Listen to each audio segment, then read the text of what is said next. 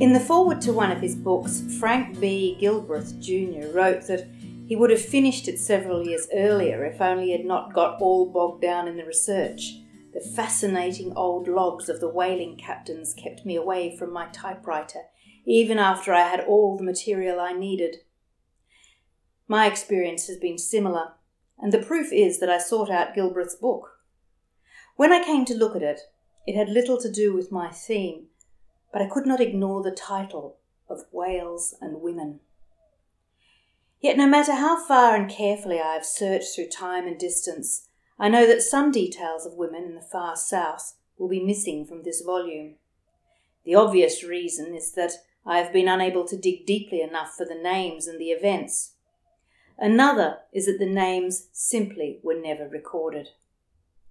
It has taken an inordinately long time to collect, check, and arrange the information the book contains, and a number of times I've had to stop and question my point of view.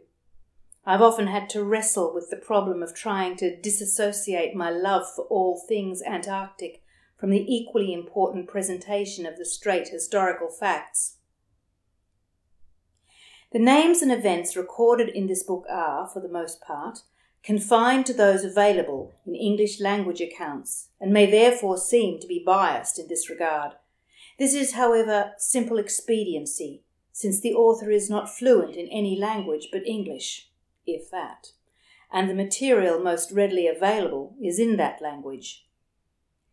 The book is one result of an abiding, obsessive passion for Antarctica that began 30-odd years ago when I went to work at 19 as a typist at the Antarctic Division, then Department of External Affairs, in Collins Street, Melbourne.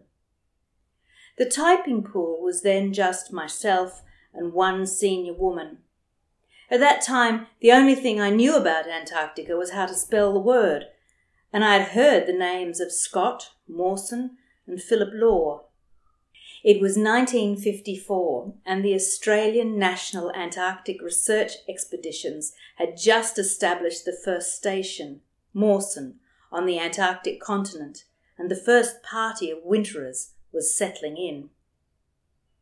It was a man's world, even in the office, and no one ever suggested it might be any other way, least of all myself.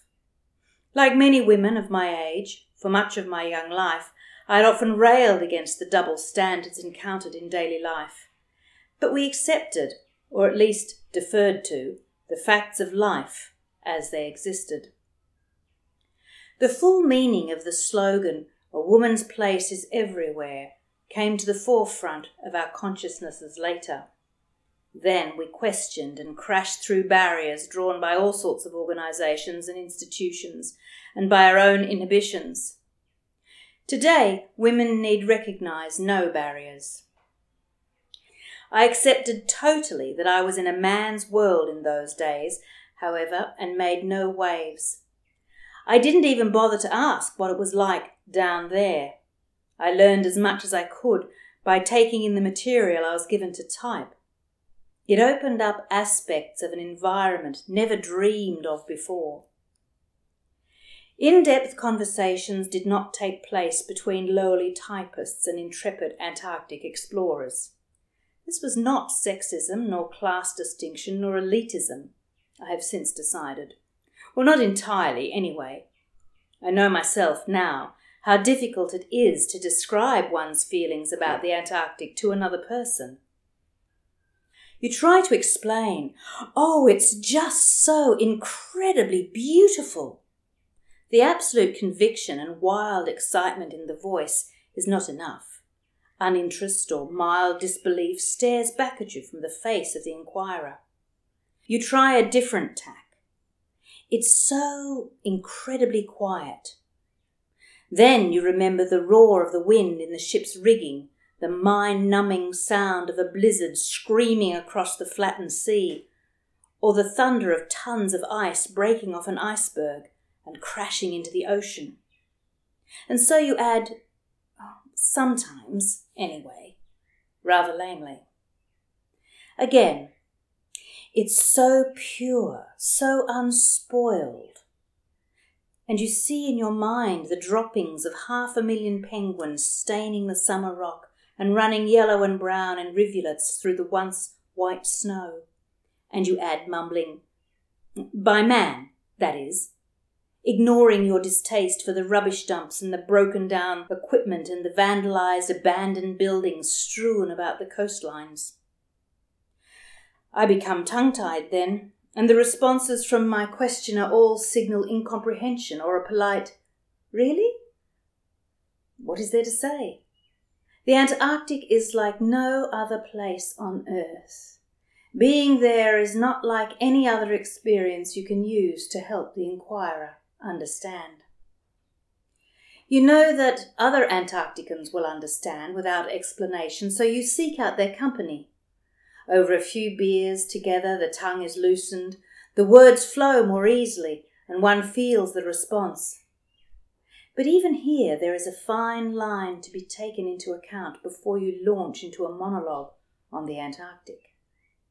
You must not be too flowery, nor too sentimental, nor too joyous, nor too anything. Each person seems a little afraid that you will spoil his or her own encounter with magnificence by being too banal. And so one is left most often with remembrances of old so-and-so to give voice to, or discussions on the pros and cons of the different exploring expeditions and their leaders. But you know that there is a basic understanding.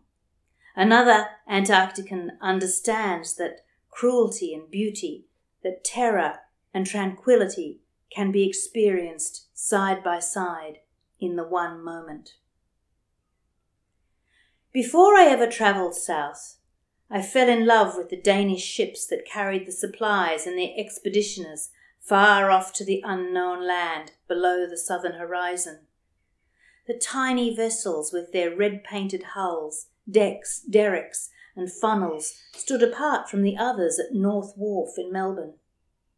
I'd go down to the docks at the weekends just to look at them. The division was a wonderful and exciting place in which to work. For many years, each one of us felt that everything we did, from the simple act of switching on the urn for morning coffee, through ordering stores which ranged from blood serum to helicopters and coordinating their delivery so that each arrived at the wharf in the proper sequence for loading, right on to formulating a theory to account for solar winds, was contributing to the success of Einar. Each one of us was totally involved in the expeditions.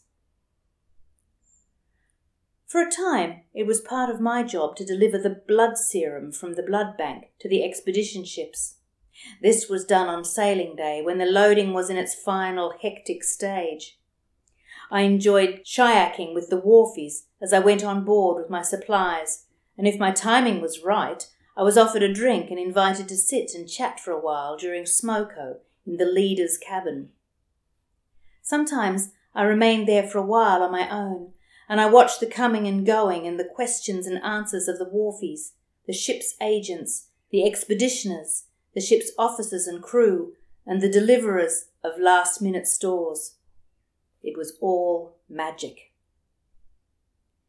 My first journeys south were to the sub-Antarctic, to misty, mystical Macquarie Island. The visits were short, made during the summer resupply voyages to the station. Yet that wind-racked, rain-sodden isle haunts me with its wild beauty and has become something of a spiritual home to me. I hanker after it as some long for a place in the sun. Crouched down in the middle of a penguin colony of perhaps 100,000 birds is a fascinating experience. It's like landing on some distant, inhabited planet and trying to make contact with the natives. Hours of watching, as a would-be writer rather than as a scientist, reveal every facet of character and gesture. What is not evident is provided by the imagination. Individuals stand out in the crowd, catching attention by eccentricities in behaviour. I went into the same state of mind as when watching the passing parade from a King's Cross coffee shop or a beer stall in Bugus Street. The only difference here was, no matter how long I sat there amongst the royal penguins, no one I knew from my hometown would ever pass by. There is a story told of Macquarie Island, I've not been able to confirm the details, that a woman and 2 men were the only survivors of a shipwreck during the 1860s. They were there for 2 years and the woman died, murdered, in mysterious circumstances just before the rescuers arrived. The story and musings of the fate of the woman and the reasons for her being done away with makes good listening, especially when shivering from the cold and damp in Eagle's Cave, where the Maroon Trio is said to have set up camp.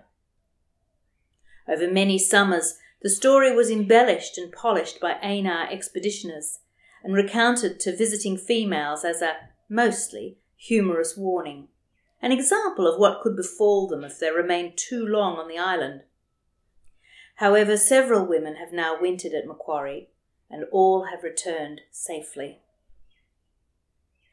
The most harrowing experience for a new chum is getting from ship to shore in rough weather. Because there is no wharf, this is accomplished by travelling several hundred metres from the ship by army larks, amphibious vehicles, that toss and pitch against the ship's rolling hull. When you consider that most of us were usually sedentary scientists or office workers, unused to anything more intrepid than getting to work and back through city traffic, then it is not surprising that fear showed on several faces as each stepped forward to go over the side. It is not simply the fear of death or injury, although these are possibilities, but the fear of being found wanting or failing in the eyes of our colleagues. The faces of the new expeditioners and supernumeraries are pale and distracted as they queue up ready to climb onto the Jacob's ladder down into the heaving Lark. Each must face the moment of truth. There is no other way. Climbing backwards down the ladder to a point just above where the Lark rose bobbing on the crest of the highest wave, we each waited until the appropriate moment signalled by one of the Larkies, then let go the rope of the ladder and jumped backwards, hoping to land on the deck of the gyrating Lark at some stage, not too deep in the well of the waves. As we landed, many hands were waiting to grab us and haul us to safety, making way for the next quaking person. This athletic feat was somewhat hampered by the wearing of bulky but necessary life jackets and far too many layers of clothing protecting us against the chill wind and sea spray. Despite the confusion of mind of the new chums, the exercise was completed without danger to life or loss of limbs, accomplished through the patient efficiency of the 2-man Lark crews who shouted orders without fear or favour and who manoeuvred their craft with high skill. Apart from this, I found that the most hazardous part of travelling to the far south aboard ship, unless one is prone to seasickness, is trying to shower during rough weather. It is a bruising experience, and one can suffer further damage by being thrown behind first against hot water pipes. Towards the end of January 1976, I was aboard the Thala Dan, bound for Casey on the Antarctic continent. To set foot in Antarctica was like possessing the moon for me. Not the moon of the astronauts, even though there are similarities in the starkness of the landscape, the absence of vegetation, and the feeling of isolation, but the moon as seen from Earth by romantics. Diana the huntress, chaste and fair. As with the huntress, there is here the streak of cruelty, the sacrifices demanded by the goddess, evident in the uncompromising environment. One becomes a part of the endurance of Mawson and the disappointment of Scott. One becomes a part of the endurance of Mawson and the disappointment of Scott, for now one can really understand their feelings. It is a strange and wondrous thing how just being there can do all that. We spent a day in the ship's boat visiting some of the islands off the coast of Wilkes Land. The sea darkened, seemed deeper and colder, turned menacing by approaching bad weather. Yet there was only a small swell, and the water appeared glossy, as though the ocean had been slicked over with calming oil. I ignored my feet and hands aching from the cold, and streaming eyes and nose, and dreamed of Shackleton and his men in the James Caird. The following 2 days were spent aboard the Thala, riding out a full-blown blizzard at sea. I never for a moment felt fear. It was pure exhilaration, even though I was well aware of the dangers. The ship had lost another anchor, and she was constantly at an angle to the wind. The fabric of the flags at the masthead was stripped to shreds and macrameed by the blizzard into a fantastic work of art wrought by the elements. Later, the sea was like glass, reflecting the shoreline in minute detail, so that it was impossible to tell which way was up. I have not wintered in Antarctica and cannot, therefore, claim to know anywhere near all there is to know of the ways of this awesome land of ice. The true Antarctican is one who has experienced every mood that a year on the ice can reveal. The summer visitor knows only the half of it. We 3 were the first Australian women ever to go ashore at Casey. Although I was prepared for it, I felt no obvious discrimination, and if anyone disapproved of women coming to their beloved station, then they were all well-mannered enough to keep it from us. Several of the men took the opportunity to brush up on their social graces by chatting away in a manner I realised had been quite foreign to them for 12 months, judging by the ragging they took from some of their colleagues. Many of the 4-letter words usually avoided in polite company were stifled, half out of their mouths, for our benefit. 1 or 2 of the men at first seemed deliberately to use them in a defiant manner, as though daring the intruders to show some shock or disapproval. This would soon seem to be a senseless exercise, and everyone reverted to their normal speech patterns. The same words were still used, but were no longer offensive, simply because they were used naturally. We thought we were to be the first women at Casey, but when we arrived, I soon spied amongst the photographs on the wall of Club Casey, the recreation room, one of Inge Knudsen, the Thala's radio officer. She'd been ashore years before us, and she was with us again this trip. She'd been making the Antarctic run since the summer of 1967-68. Her presence, however, had never been taken into account officially. Many of the firsts in the far south are suspect and coloured by prevailing attitudes. The tendency for some sections of the media, for example, almost to demand a first before reporting anything about Antarctica, has often resulted in a far stretch in claiming some of these. One wonders how far it can be taken. Will we someday see news of the first Martian at the South Pole? I have been cautioned that it is too early to write about women in Antarctica, as it is all so new. There has been little time even for the women themselves to put things into perspective. However, I believe that now is a good time for this book to be written.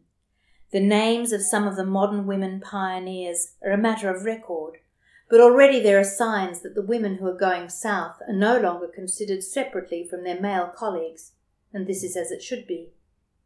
Soon perhaps the names of the early travellers and expeditioners will be lost as more and more women become part of everyday life in Antarctica.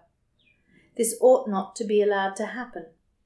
Although the female pioneers are so far in time behind their male counterparts, and along with present-day male expeditioners, have not needed to be so intrepid as the original explorers because of modern equipment and techniques, their contributions to current knowledge are nonetheless significant. It will soon be taken as a matter of course that women shall work alongside men in Antarctica as they do elsewhere on our Earth and in space. Women have proved they can do the job in Antarctica as anywhere.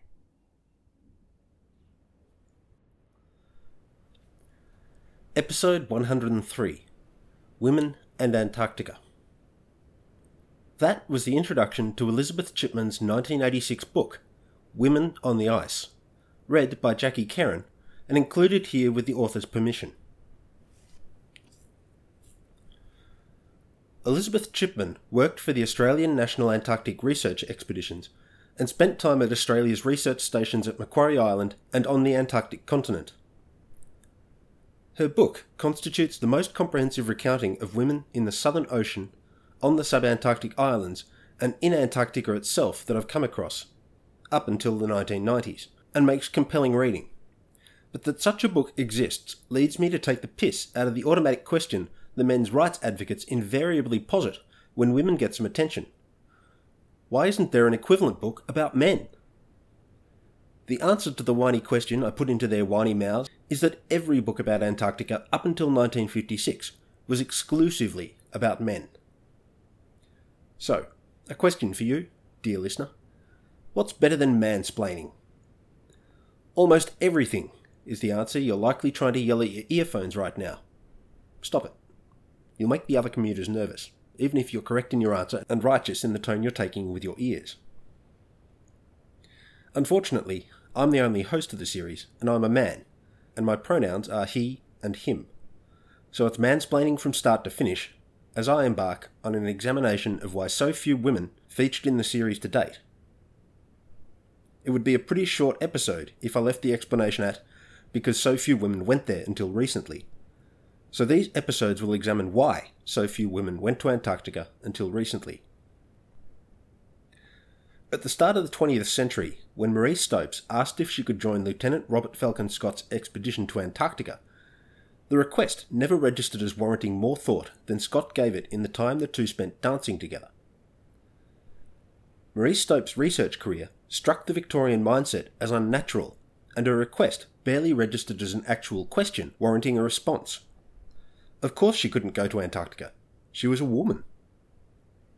That she was a leading scientist in her fields of interest, carving out first a doctorate in paleobotany and then an academic position at the University of Manchester, overcoming resentful roadblocks placed in her path by the prevailing masculine orthodoxy, didn't factor into the situation, and Scott headed south with a medical doctor heading up his scientific program and a Royal Navy lieutenant where the meteorologist should be. The automatic prejudice against taking women south wasn't quick to change. Antarctic expeditions and bases were sexist because the societies that launched those expeditions and staffed those bases were also sexist. 50 years later, persistent ice coffee whipping boy Richard Evelyn Byrd held to form with the extremely stupid statement, "No woman has ever stepped on Little America, and we have found it to be the most silent and peaceful place in the world." Perhaps not setting the tone, but certainly encapsulating the attitude men took south with them in the 20th century. He repeated his attempt at a denigrating bon mot in this vein in 1955, shortly before his final foray south, stating, "Little America is the most peaceful spot in the world due to the absence of women," putting the boot into an entire demographic of humanity, conveniently ignoring the drunken noisiness of two iterations of the base he barely maintained control over, and once again ensuring he used Little America as representing all of Antarctica, because he was Richard Evelyn Byrd, and you shouldn't for a moment be allowed to forget it was he who owned the continent and was its mayor. Overall, these constituted the dumbest things I'll quote, until we get to Byrd's Antarctic successor, Rear Admiral George Dufek. As I hope I've made clear throughout the series, I don't care if you set foot on an island or a rock awash at mean low water spring, or never actually got your foot off your vessel. If you head south far enough to see snow, seals and penguins, and to feel really cold, you've been to Antarctica, whether or not you touched the largest chunk of it presently sitting above chart datum. On the 23rd of February 1935, Danish-born Carolyn Mikkelsen, sailing aboard the Torshavn in company with Captain Clarius Mikkelsen, stepped ashore somewhere near or on the Antarctic continent. Records aren't particularly clear on the matter of where Carolyn Mikkelsen set her foot, but the date, the snow, the penguins and the seals are uncontested aspects of the experience. The shore party built a cairn and raised a flag, and this may have taken place in the Vestfold Hills, but no one associated with the events made any noise about this being the first female footfall on the Antarctic continent at the time. The most recent articles published on the matter cite evidence that she may have visited Trine Island, 2 miles off the mainland, which, given the 10,000 other nautical miles lying between there and her home, only matters if you take claiming ceremonies so seriously that the magic flappy fabric and incantations can only extend as far as mean high water on spring tide. Silly Norwegians.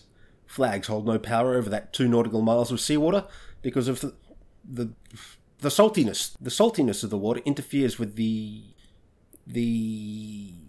emanation of the nationness particles that the flag releases with each flapping oscillation. Ha! We know the date, and it's the earliest confirmed woman's footfall in Antarctica I can account. Jean-Baptiste Charcot recounts providing medical attention to Madame Betsy Rasmussen Andresen, the Chilean wife of a Norwegian whaling captain aboard his vessel, owned by the Sociedad Baleina de Magallanes, at Deception Island in 1906, so she would at least have seen the Antarctic continent. Charcot speculates that the Andresens may have wintered at Deception Island, as he encountered them again during the return north in 1907. But if that's the case, that stands as my first inkling that the whaling ships didn't head north each austral winter, so I'll have to follow up on that. There's also a likelihood that a shipwrecked woman rescued from the Campbell Islands saw Antarctica from the deck of the Sabrina, sailing in company with the Eliza Jane on a sealing voyage commanded by Balleny in 1839. But the Sabrina sank and took the woman, her name, and the ship's logbooks with it. We can also speculate that women may have sighted or stepped on Antarctica well before Carolyn Mickelson's footfalls, dressed as sailors. History offers up enough documented incidents of women going to sea dressed as sailors, or going to war dressed as soldiers, for it to stand as a certainty that more than just those who got found out tried the gambit of wearing the stuff and doing the things. Adding to the uncertainty over which woman first went to Antarctica are Harold Fletcher's experiences during the Banzari in the late 1920s, when he saw women workers aboard Norwegian factory ships working the waters around Antarctica, but didn't provide details beyond noting their presence. I figure the likelihood of one of these whaling women took up a proffered opportunity to get off the ship and set foot on a rock as moderate to high. What we don't have is documentation and details, and that's why Carolyn Mickelson's moment is important in this narrative. On the 29th of January 1937, Ingrid Christensen, her daughter Sophie, and her travelling companion Lillemor Rashlew became the first women we can definitely state set foot on the continent, stepping ashore from a tender launched from a chaser working in company with the Torshavn. Anyone still contesting whether or not a woman visited Antarctica based on the continentality of the site or the documentary evidence of the event had to shut their fat mouth at that point. No saltwater body interrupted the flow of fumminulum particles over the entire continent from that point onward. If you've listened to this series from the first episode onward, you'll likely recognise that I don't much care who went where and did what first. I'll recount the facts of precedence without particularly celebrating them, but in the case of women in Antarctica, the metaphorical decks of cards, as opposed to the literal decks of ships, were stacked so much against them that every firsted warrants mention and celebration. If getting to Antarctica is sufficiently extraordinary for men to froth themselves to self-confidence over it, then women getting there in a male-dominated context is doubly or trebly or some even higher factorially impressive.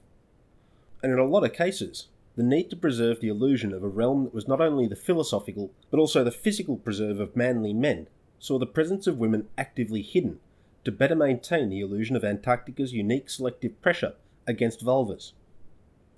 Repeatedly, the accounts of women going south, purportedly to be the first women to do X or to stay at Y or to winter at Z, found their celebrated presence gazumped by evidence of unofficial female presences. A photograph of a Danish ship's radio officer and uterus haver, snapped enjoying time in the clubroom on whose wall the photograph unofficially hangs. A diary recounting a woman's experiences at the same site the newcomer's vagina allegedly blessed with its government-sanctioned and loudly trumpeted presence for the first time. Women should have been accepted into Antarctica long before government-sanctioned easing of mandatory penis ownership regulations gave the easing governments bragging rights about how progressive they were being by letting non-penis-equipped representatives represent them in the South. The conditions that indicate against human occupation in the far South lie so far outside what a monkey might endure without large quantities of life support equipment, transport machinery, and consumables, they make any statistically significant difference between the average strength of women and men moot. Antarctica doesn't care what's in your pants or how you identify, and while I'd argue that's a lead we should all follow at all latitudes, it's particularly galling to read allegedly confident men bleating about the need to keep Antarctica free of the distracting, weak, scandalous, or whatever other bloviatedly false division men have employed to make women unwelcome on the ice and to prevent women from polluting the manly man's testing ground.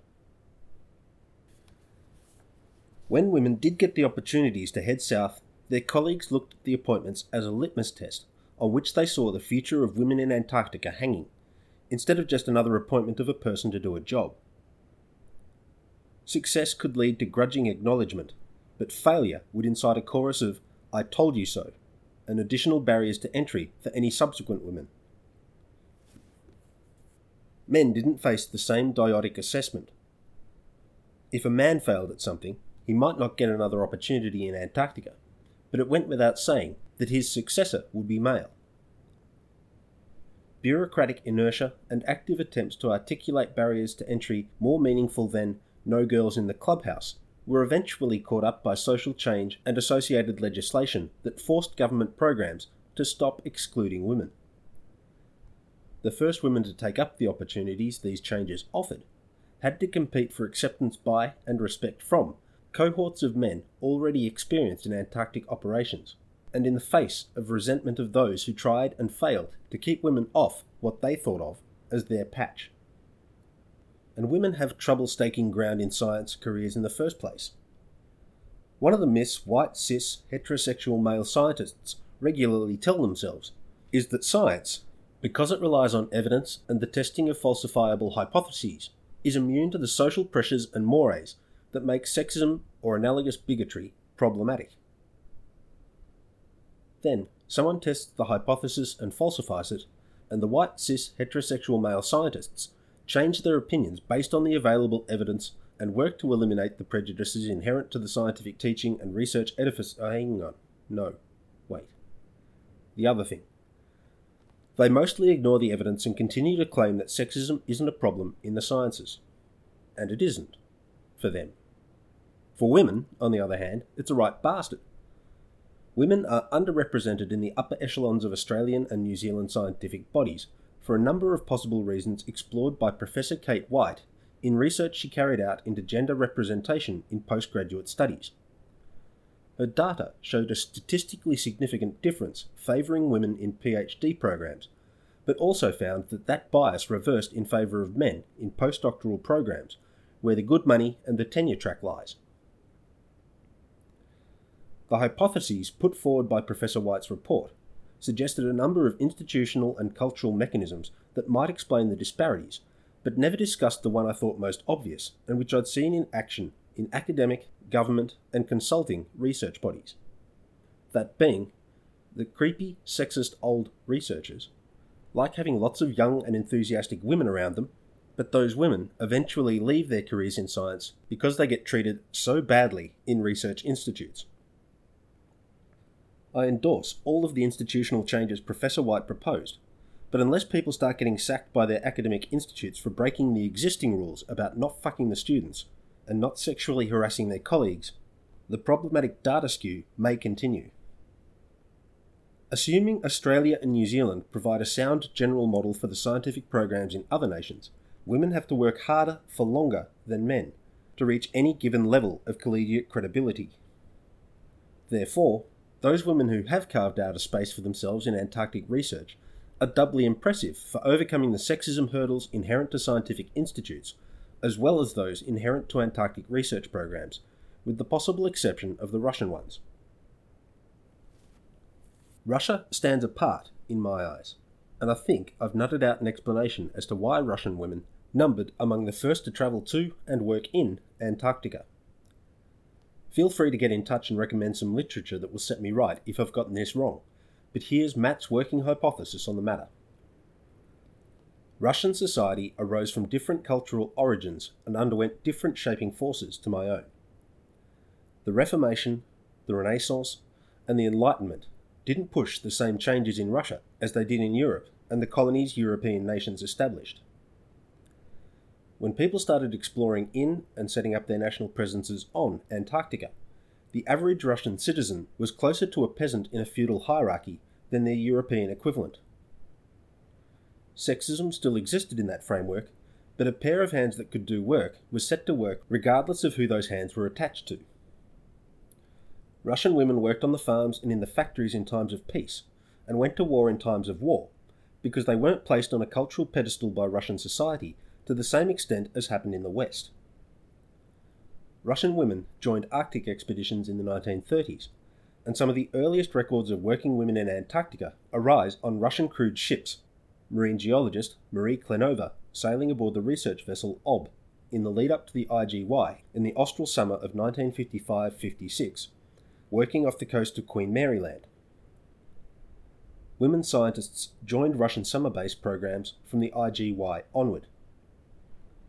Other nations, their media in particular, used the presence of women at Russian stations as an excuse to denigrate Russian scientific programs as not properly heroic and hard case, because the 20th century was made of hot garbage. In the 1970s, Argentine women began arriving at bases around the Antarctic Peninsula because of their uteruses, where other nation stations kept women out because of theirs. The Argentine military junta endorsed a program to send families to Antarctic bases as a form of colonization, and several Antarctic citizens were born there as a result. The first birth on the Antarctic continent, keeping in mind a Russian citizen was born aboard a Russian whaling vessel in 1948, and births on subantarctic islands date back to the early 20th century at South Georgia and the mid-19th century at the Kerguelens, took place at Argentina's Esperanza Station in Hope Bay in 1978. With their own Antarctic antenatal placements in 1983 and 1984 at Frey Station on King George Island. Between them, the Antarctic adjacent nations programs witnessed 11 births, the last being in 1984, at which point the expense and the lack of international recognition given the Argentine and Chilean schemes led to their being ditched. A number of prominent Antarctic leaders, advocates and veterans posited that women on base might provide a civilizing influence on the social dynamics of Antarctic society.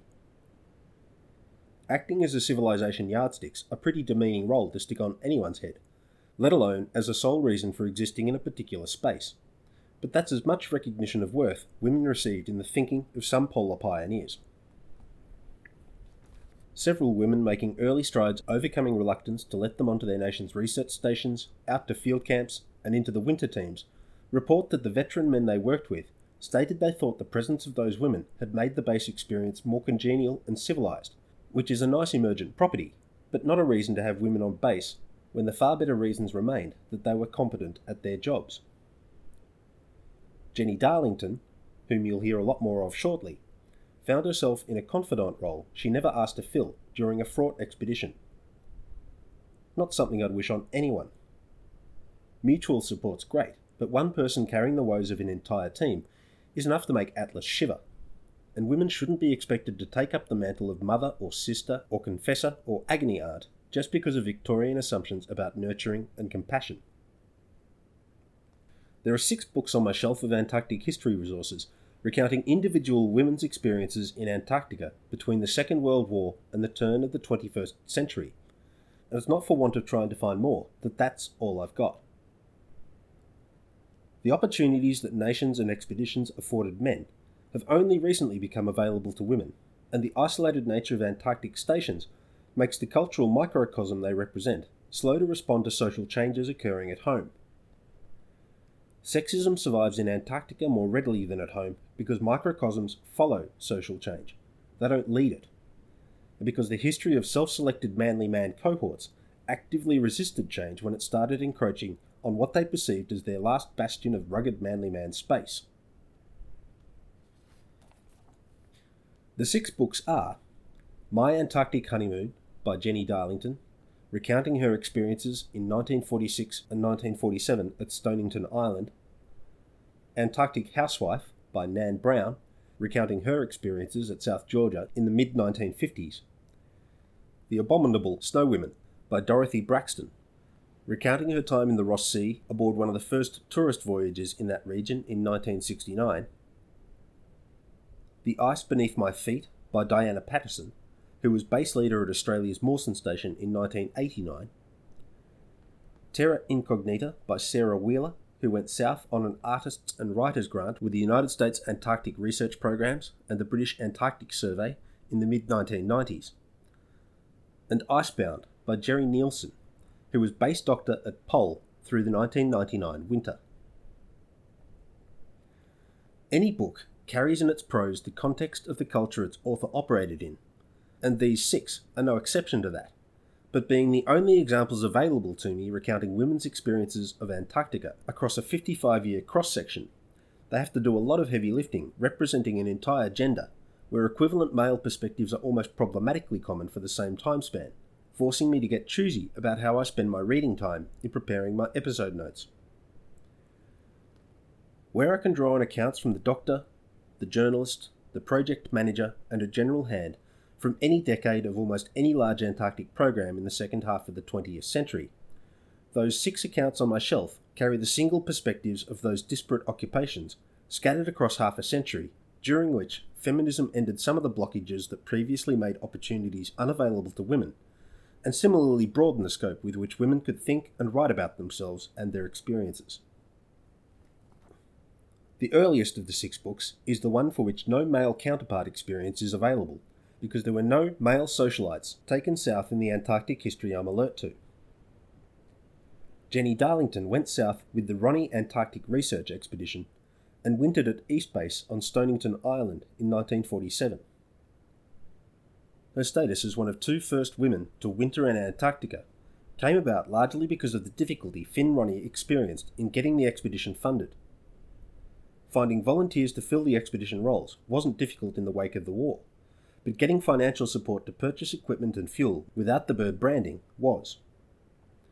People mostly listened to Finn Ronnie make his pitch, asked if Richard Byrd was involved, lost interest, and didn't contribute. Jackie Ronnie did a hell of a lot of administrative work in the expedition preparations, and likely the project would never have gotten moving without her sustained support. So she sailed with the ship, Port of Beaumont, when it departed Texas, and Jenny Darlington took a berth with her pilot husband, Expedition 3IC, Harry, on the idea that she and Jackie would depart north from Panama as the ship carried on south. There was still more work for Jackie to take care of when the ship reached Panama, so she stayed on for the transit to Valparaiso, so Jenny did too. While the Darlingtons took a break in Santiago, Finn Ronnie arranged for Jackie to remain with the expedition through the winter, where she would transmit copy to the North American Newspaper Alliance to fulfill a sponsorship deal, freeing Finn up to head out on the trail parties. When the Darlingtons arrived back at the ship, they were presented with a document signed by 7 of the 20 men, stating that if Jackie Ronnie went south, they would not. Having not reached a majority, the disgruntled contingent sought a compromise only the Darlingtons could provide. The undersigned would remain with the expedition if Jenny went too, the reasoning being 2 women on the expedition might short-circuit the dire consequences they prophesied if only Jackie went. I don't know what they thought was likely to happen, and therefore can't speculate on why a second woman's presence might null that concern, but that's the dilemma they presented to the Darlingtons, and being a thoroughly 1940s woman, Jenny Darlington left it to her husband to make that decision for her. In spite of regularly deriding her practical skills and overall intelligence, this is, after all, the man who stole her passport to prevent her departing for a planned trip to Europe in order to force her hand regarding his engagement proposal. Harry Darlington agreed to let his wife accompany the expedition. She recounts a degree of apprehension about both the privations that lay ahead and of the social isolation her presence might generate, both for her and for her husband, her presence being an even greater privilege than that of his dog, Chinook. rescued from the explosive fate of his mother in 1941 on the east-based dog lines, and returning to Stonington Island as a pet. Her experience of that isolation was limited, though, as the clothing and work on base made gender a moot point. She found herself accepted and useful, and the worst isolation she experienced arose from the camp cliques that formed about the different factions within the leadership. She was taken south as a companion for Jackie Ronnie, and a positive circuit breaker for the problems some of the crew saw in taking Jackie south as a sole woman. But the two women spent little time together as the expedition, already fractious and factional on the voyage south, divided down strictly pro- and anti-Finn Ronnie lines, with Harry Darlington prominent among the anti-cadre. The women didn't have any particular quarrel, but avoided each other in case fraternising led to rumours of disloyalty to their respective partners. Both women noted their general acceptance by their male colleagues in their written output, one of Jackie Ronnie's missives sent north by radio reading, in part, "The simple requirements of living are so time-consuming and so shared that there's little time here for distinctions arising from sex. Life here is on a completely different standard than life in a temperate climate. The normal basis for judgments do not apply, and a woman is not so much a woman here as another person, regardless of sex, who shares a common fight against the elements." The one occasion Jenny Darlington recorded in which her femaleness caused anything approaching an untoward reaction was when a BAS team member, on returning from Hope Bay and engaged in tethering his team on the dog lines, absently asked her to hold a snow shovel. When she spoke her willingness to accept the implement, he looked up in shock and abandoned his task, heading straight to the BAS hut. He returned with a companion already accustomed to the presence of the American women on Stonington Island, apologetic for his rudeness, and stating that he thought he'd experienced a vivid trail-induced hallucination on meeting a woman when he wasn't expecting to encounter one until he got home from his ice time. After their winter on the ice, Jenny Darlington concluded that it was no place for women, though stated she wouldn't hesitate to repeat the experience if the opportunity arose. Jackie Ronnie wrote in one of her articles that, "I wouldn't have missed it for $1 million, and I wouldn't go back for $2 million." Similarly concluding that women had no business going to Antarctica.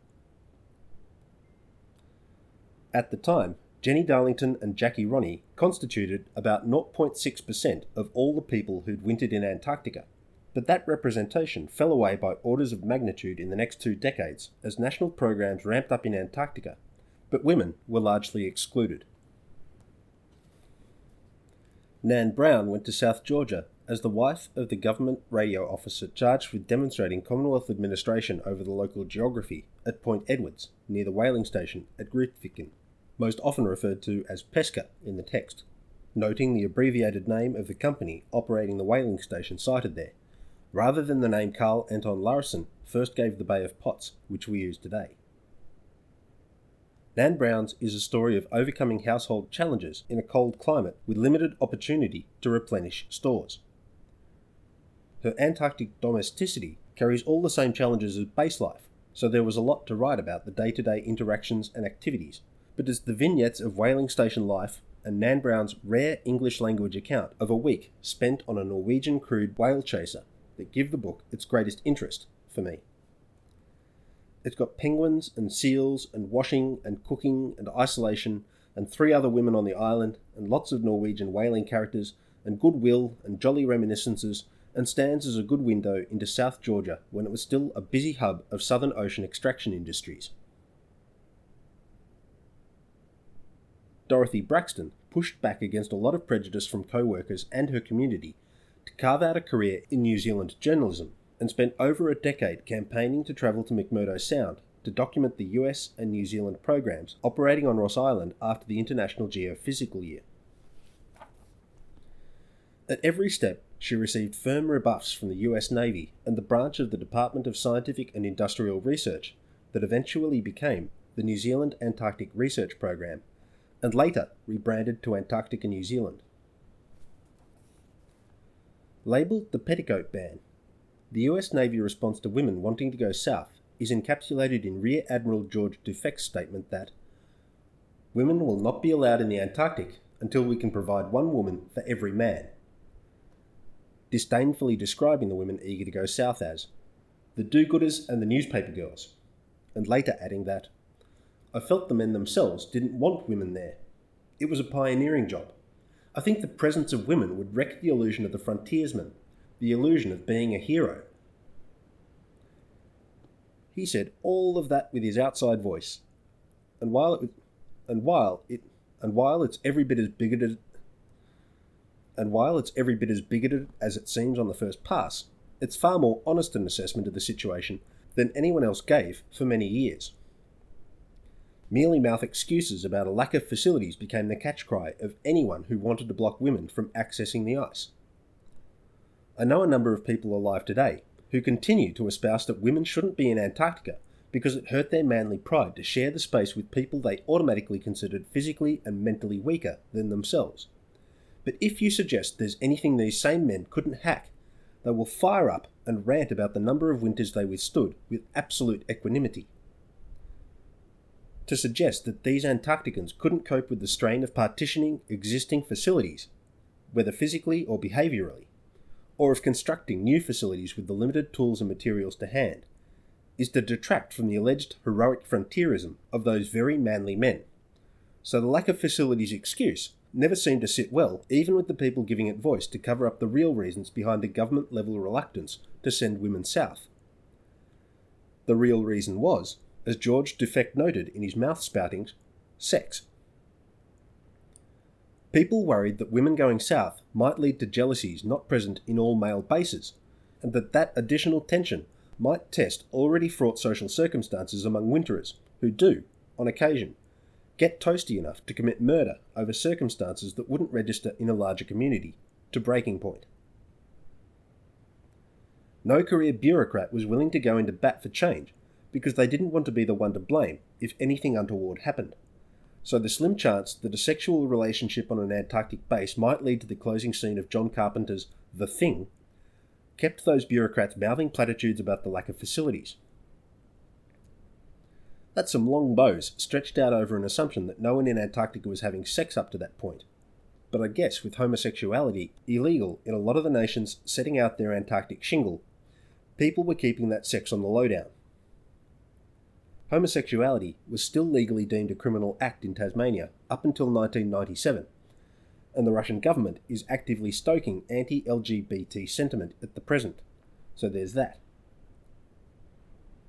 Some bureaucrats tried on arguments about pregnancies and feminine health to keep women out of national Antarctic programs with a similar level of sincere conviction as they applied to the facilities gambit, as though anyone competent to head south wasn't similarly competent to use contraception or consult a doctor.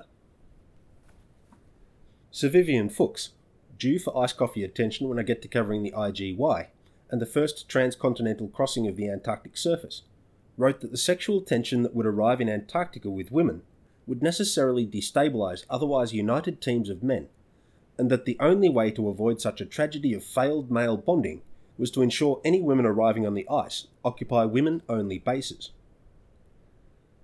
This idea, arising from a bigoted assumption that women are axiomatically problematic, actually got tested at Neumayer Station in 1990, when Germany sent south a winter contingent comprising only women. German regulations at the time precluded a mixed-gender staff, but the government still wanted to demonstrate some degree of progress by getting women on site. The 1990 German winterers experienced a productive year at Neumayer, but all agreed they would have preferred a mixed-gender workplace. Dorothy Braxton kept her campaign up when Rear Admiral James Reedy took over the United States Naval Support Force, Antarctica, having befriended his wife, Jean, and found they shared the ambition of heading south. Admiral Reedy was more sympathetic than his predecessor, Dufek, claiming to want women in Antarctica as they would make the place less dreary, which carries its own problematic baggage, but cited the facility's shortcomings in his first Nulling Pass, bringing up logistics as his second, though the same weights and measures never seemed to prevent the Navy accommodating government VIPs when someone's bright work needed polishing. Reedy acknowledged that women would eventually make it to Antarctica, but wasn't willing to put his career neck out to make it happen. It's easy to see Reedy as a political machinator when you contrast his platitudes about wanting women in Antarctica with him mouthing off about the, quote, womanless white continent of peace.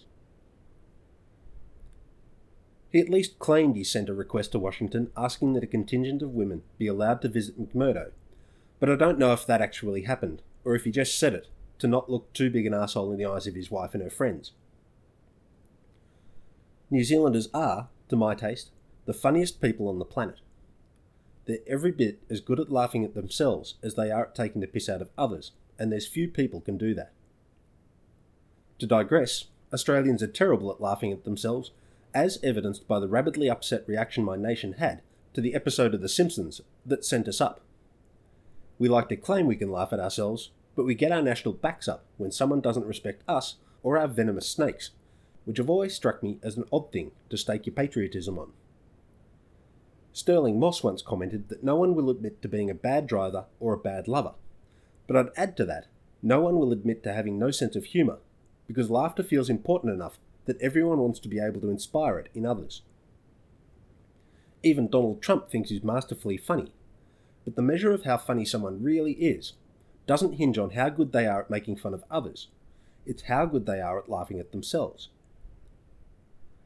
Dorothy Braxton's book isn't laugh out loud funny, but it's got a strong Kiwi appreciation of absurdity in its treatment of the people it recounts, and in its chronology of the author's own perspectives and experiences.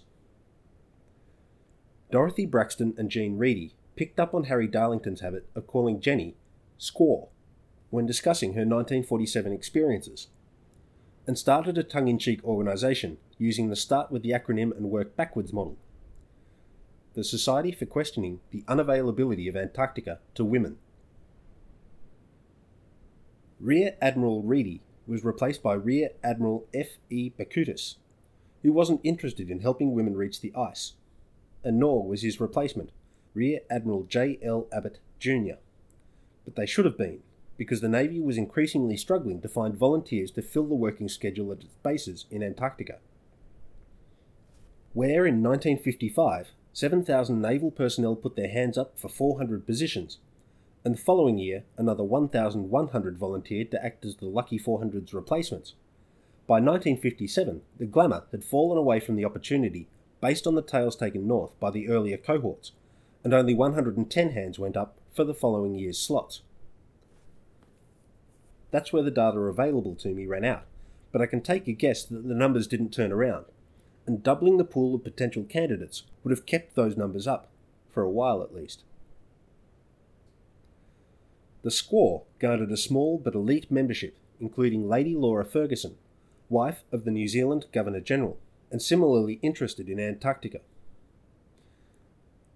Squaw also received considerable local and international attention, and while it served its purpose in highlighting the inequality at play, Dorothy Braxton found something closer to real traction toward her goal through the New Zealand Antarctic Society.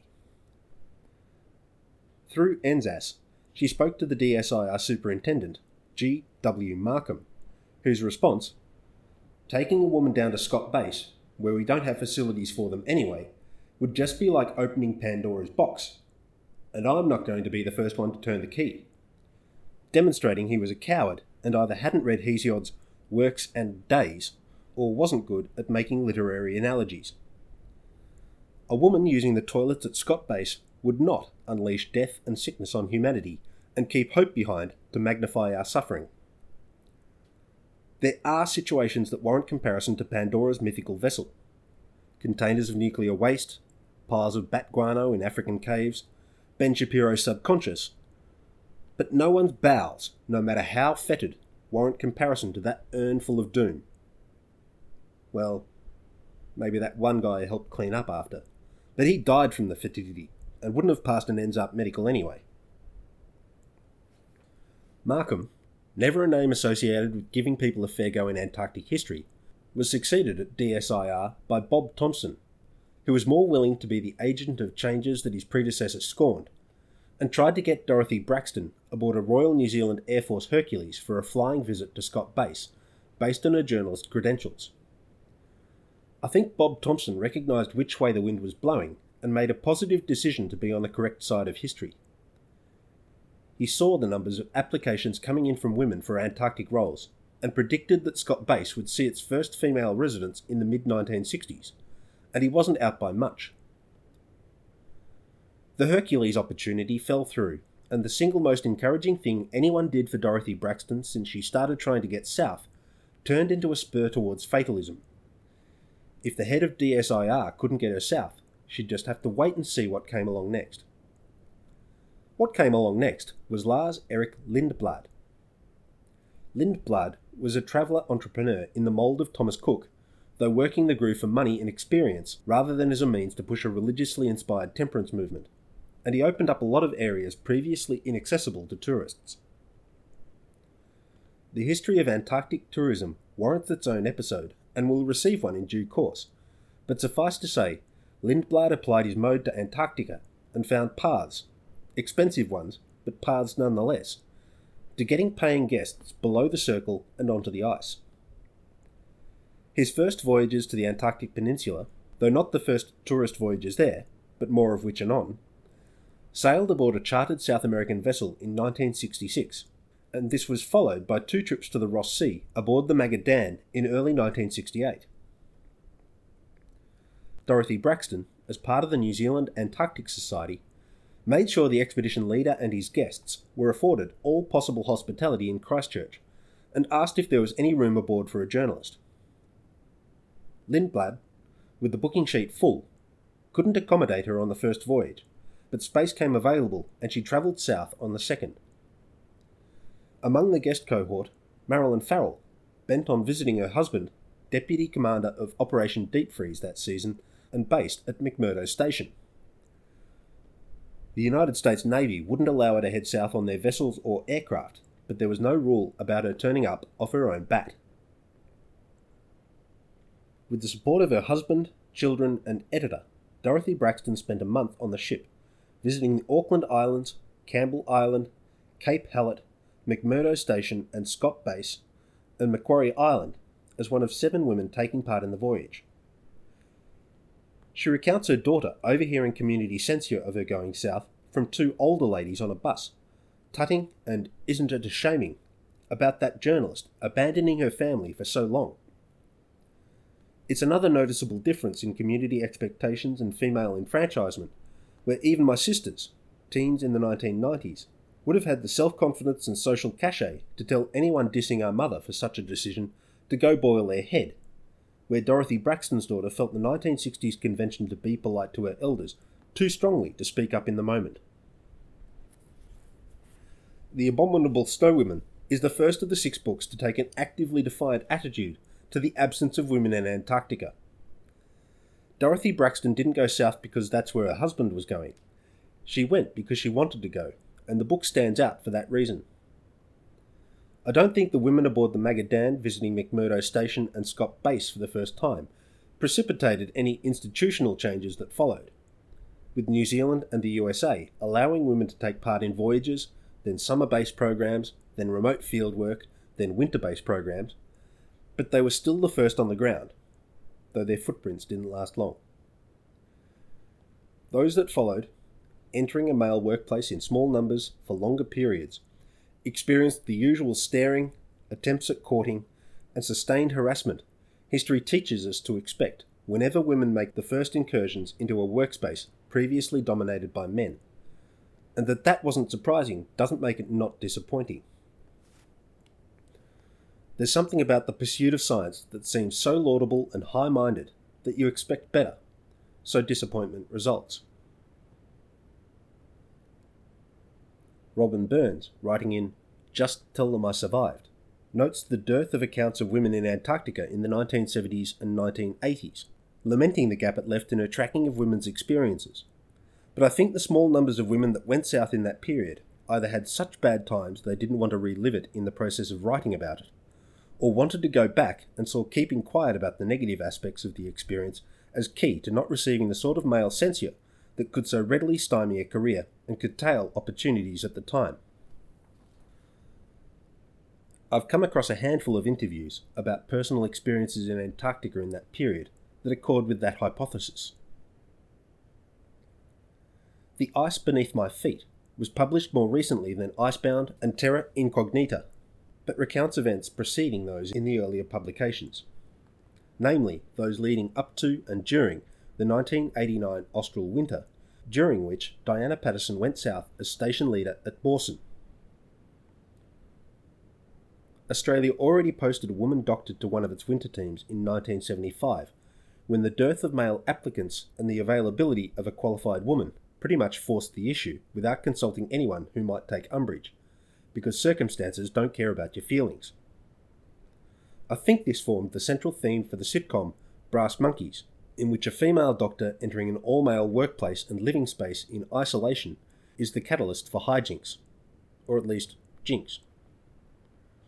It was a product of its time, and the writing and laugh quotient reflects that, but the depiction of bunk arrangements and communal spaces at Australian Antarctic stations at the time is compellingly close to the mark, and if you told me that the theme song derived from a ditty written and sung at Australian stations at the time, I wouldn't be at all surprised. But I digress. But you knew that about me already. Coming from a background in business project management, Diana Patterson's experience in leadership and pragmatic approach to the challenges she took on made her an excellent fit for the role of officer in charge at a research station. But it took a decade of applications and rejections and questions such as, what would you do if you were facing a big male seal? Which doesn't actually address the skills and experience pertinent to the job she was applying for, and instead just sought to intimidate the candidate based on her being a woman. And it's not as though seals differentiate based on gender. Facing a bolshy seal of any species, you stand your ground, make yourself look as big as you can, make some noise, and if all that fails to deter a charge, piss bolt out of range. The seals don't pay attention to sex, and anyone dumb enough to stand their manly ground and take a manly swing at a charging seal because they're a manly man and piss bolt for no mammal is going to get rolled and torn up by some seriously pointy, unbrushed teeth. And if they survive, they'll be shipped home with a lot of stitches, a likely case of septicemia, and a possible case of tuberculosis. Diana Patterson kept applying and, when allowed to take part, excelled in the hands-on activity and role-play-based selection program the Australian National Antarctic Research Expeditions put its leader candidates through. She got the official nod, but the government messed her about in giving her the assignment. While not the first nation to send women south, Australia was quick out of the blocks on that front, and with an eye for a PR boon in the 1988 hoo-ha about the bicentenary of European colonisation, the Bob Hawke-led government of the day wanted to be the first to send a woman south as officer in charge of one of its research stations. They did this, but in truncated form, sending Diana Patterson south as a trainee officer in charge at Casey Station for the summer season 1987 to 88. This monkeying about with her schedule for the sake of a government patting itself on the back for breaking down a barrier that should never have existed in the first place pissed Diana Patterson off, and the nature of the role at Casey left her with little to do other than observe the leader she was tasked with learning from, making it hard to demonstrate her worth by hard yards. She did a good job regardless, setting an expectation for success and goodwill on her return to Antarctica for the full year. She attests her success to learning to think like a man, but I don't know if that's accurate. Certainly she learned to think like an Antarctican, but there's nothing especially male about that. Solving problems, putting up with discomforts, mortgaging ease and largesse today to bring about a better tomorrow, are the things that set humans apart for success, regardless what you carry between your legs and which pronouns you use. During her time at Casey, Diana Patterson and the men around her realised it wasn't women who weren't wanted in Antarctica, but slackers. People who didn't carry their share of the load were scorned, regardless of their gender. There's always work to do around base, and if anyone doesn't regularly volunteer for tasks, or if someone's slow to arrive to their watch and fast to find excuses to bunk off, they quickly generate simmering resentment among their colleagues, and these are the people who generally have a bad season, sufficient to see them not apply to return. Enough such people can lead to a sour season for all involved, if the leadership doesn't find a path to productive and smooth equilibrium, and the experiences of two winter parties just a year apart can offer some stark contrasts of mood and mien. My tracking of ersatz tobacco used in Antarctica received some new insights from her book, with macerated hessian and cloves joining tea leaves in the mixes concocted to see the smokers through an unexpected month-long delay to the resupply vessel, Icebird. In early December 1987, Casey Station was rocked by the news that the Nella Dan, a much-loved Danish charter vessel in a sturdy lineage of Danish charter vessels used to maintain Australian stations, went aground at Macquarie Island, adding a delay to personal rotations in and out of the mainland bases. So her first season at Casey provided a better grounding in the contingencies an officer in charge needs to handle than the apprentice nature of her position initially appeared to offer. Her time at Casey concluded with almost everyone involved eager to see her succeed as Overwinter OIC.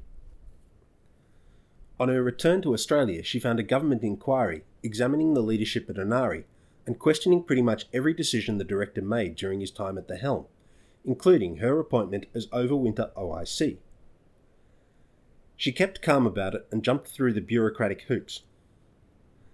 A happenstance wherein a 1988 OIC nominate had to pull the pin on his appointment saw Diana proceeded as Australia's first female Overwinter OIC, but the candidate who got the nod for Casey Station that season did so off her merits, no longer featuring all the same hurdles people tried to throw in front of the author during previous rounds of interviews and selections. So not getting the first didn't diminish the satisfaction she experienced when she received her appointment to Mawson, the last of the Australian stations still running dog teams.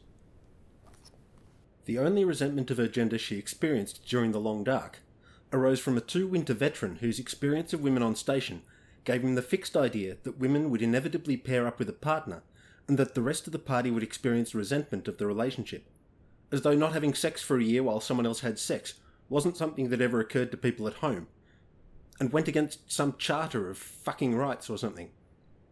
Deal with it, snowflake. Outside your own space, who's having sex isn't any of your business in Hobart, and it's none of your business on the ice. During her time at Mawson, Diana Patterson helped coordinate the evacuation of 2 Australians at Davis Station, who were badly injured in a snowmobile accident. Relaying requests to Mirny Station, she organised for a Russian Li-2 ski plane to collect the injured Australians from a skiway the Davis Station helicopters could reach. The Li-2 flew the injured and the Davis Station doctor to Molodezhny Station, but adverse weather precluded the proposed Ilyushin 76 flight north to South Africa. Instead, the Russians flew the Australians to the Chilean runway at Frey Station. On a site at King George Island, the Chileans share with the Russians at Bellingshausen Station. From there, they were flown to Argentina and placed on commercial flights to Sydney. Love that international cooperation when the Mayday goes out.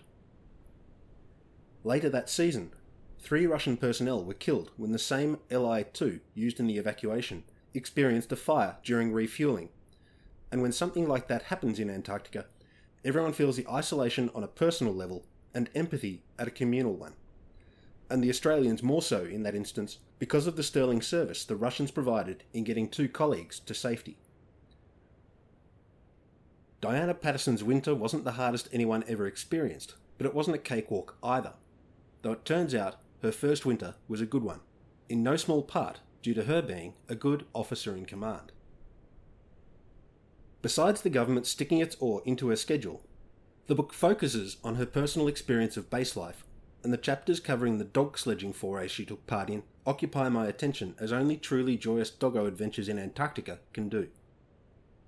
I'm seriously jealous of anyone who worked with dogs on the ice, and the experience, already marked with a use-by date at that point in Antarctic history, wasn't lost on the author. Sarah Wheeler's experiences at McMurdo Station, the Italian base known as Zucchelli Station, in remote field camps in Victoria Land, at Scott Base, and at bases around the Antarctic Peninsula, arose at a point in Antarctic history where women at the bases she visited were almost as common as men, and the altered dynamic, involving less staring and harassment and more amusing encounters with researchers and wildlife. Except at Rothera, where a lot of BAS staff resented her presence, Britain being the last to let women join their teams, shines through in the text. Artists and writers hold a privileged position in Antarctic programs and receive a lot of opportunities not available to even the most prestigious researchers. But the resulting book remains a favourite on my shelf because the author relished those opportunities and turned out words that did the landscapes, the cultures, and the processes she encountered considerable literary justice. That she littered the continent with bread and butter pudding everywhere she went doesn't seem to have caused any long-term cultural resentment or environmental damage. Dr. Jerry Nielsen's book, Icebound, recounts her time as the sole medico at Amundsen Scott Base at the South Pole. The rigours of life at 90 degrees south through the austral winter come through loud and clear in her writing, but it's the initial self-diagnosis, a failed biopsy due to out-of-date testing materials, and the subsequent airdrop of equipment and consumables to allow a second biopsy confirming a diagnosis of breast cancer that drives the book's narrative. Dr. Nielsen's experiences led to a policy change that 2 doctors must winter, so one can look after the other and the base personnel if the other gets sick. Some people argued that as it was breast cancer that caused the emergency and flights, and took the doctor out of circulation while she began her course of rudimentary chemotherapy, women should be excluded from such an important role at Pole. But it wasn't the doctor's gender that forced the drama. The base surgery hadn't been updated in decades and wasn't equipped with the minimum kit any general practice in the continental United States would house. The isolation of Antarctica forces the price of carrying equipment to and installing it in a research station orders of magnitude above the price of doing it in the home nation. So medical facilities at bases tend to lag well behind the technology available elsewhere. The United States Antarctic research programs sent a ski Hercules to evacuate Dr. Nielsen out from the pole in mid-October, around 7 weeks ahead of the usual first flights from McMurdo, and she underwent more rigorous cancer treatment in the US. Dr. Nielsen survived the cancer that developed during her time at Pole, turned a dangerous and expensive emergency flight program into a humanitarian and technological triumph in the media coverage, and the media turned it into "Brave pilot saves damsel in distress at Pole." In spite of a mastectomy and chemotherapy, the cancer recurred and metastasized, and Dr. Nielsen died in 2009. The titles of those 6 books denote the cultural and personal shifts in perspective taking place in the half-century they span. My Antarctic Honeymoon and Antarctic Housewife reference the author's place in the Antarctic setting by noting their relationship to a man. The temporal mid-marker, The Abominable Snow Women, makes a strident statement about the ground the author fought to mark out for herself. Terra Incognita, The Ice Beneath My Feet, and Icebound reference the geographic context but leave out the gender. The text of these 6 books follow the arc measured by the titles. 2 are tales of women trying to fit into a foreign world as a subordinate to their husband. 1 is an account of a fight to be accepted independent of any relationship to a man, a theme that carries through Dorothy Braxton's career in journalism as much as it does in her long and arduous push to reach Antarctica. 3 are accounts of experiences in Antarctica by a person who happened to have a vulva. Another book that warrants some attention here is Robin Burns' 2001 Just Tell Them I Survived, mentioned briefly earlier on. The book and a recent, by which I mean spanning the past 3 decades, tranche of peer-reviewed literature examine women's experiences in Antarctica and the associated research and research support organisations. It's not got a lot of surprises in it if you've been paying attention for the past half-century, but it's a good resource for gaining manifold perspectives from women who went south in a variety of capacities during a period of significant cultural change. A lot of it's positive. A couple of people the author sought to interview didn't want to dwell on the bad times they had in the South, one respondent giving Robin Burns the title of the book, Just Tell Them I Survived, and nothing more. I know one person who resented the cast the book gave to their experiences, claiming the text put a negative spin on their time at the ice, but I don't know if that's the case. That someone denies they've experienced sexism doesn't mean they haven't experienced sexism. It might be that they chose not to resent that sexism or avoided racking up about it in order to avoid denting relationships, opportunities, and perceptions hinging on their deportment. The hurdles for women trying to engage with Antarctica were sexist when she went south, and remained so until as recently as 4 years ago, when I met a meteorologist who was denied a winter slot on an Australian base because her boss didn't want her in the south as the only woman on station that year. The most recent data point available to me in terms of a single nation's attitude to women in Antarctica. More books recounting women's experiences in Antarctica are arriving on bookshop shelves, or the digital equivalent of what used to be bookshop shelves, this century, and that's great, but some of the stories they tell aren't. In her account of time as a cook at Blue One, Antarctica on a Plate, a book I otherwise wrote off as equivalent to Chasing Bohemia, a year of living recklessly in Rio de Janeiro, itself a longer, duller, prose version of the story told in the song Common People by Pulp, and set on ice. Alexa Thompson recounts her contact with the sole woman researcher at India's Maitri station, who had to remove herself from the common room of an evening so the men could watch porn together, in 2001. I've never understood watching porn in a group. My friends used to do it. Perhaps they still do and they just stopped inviting me.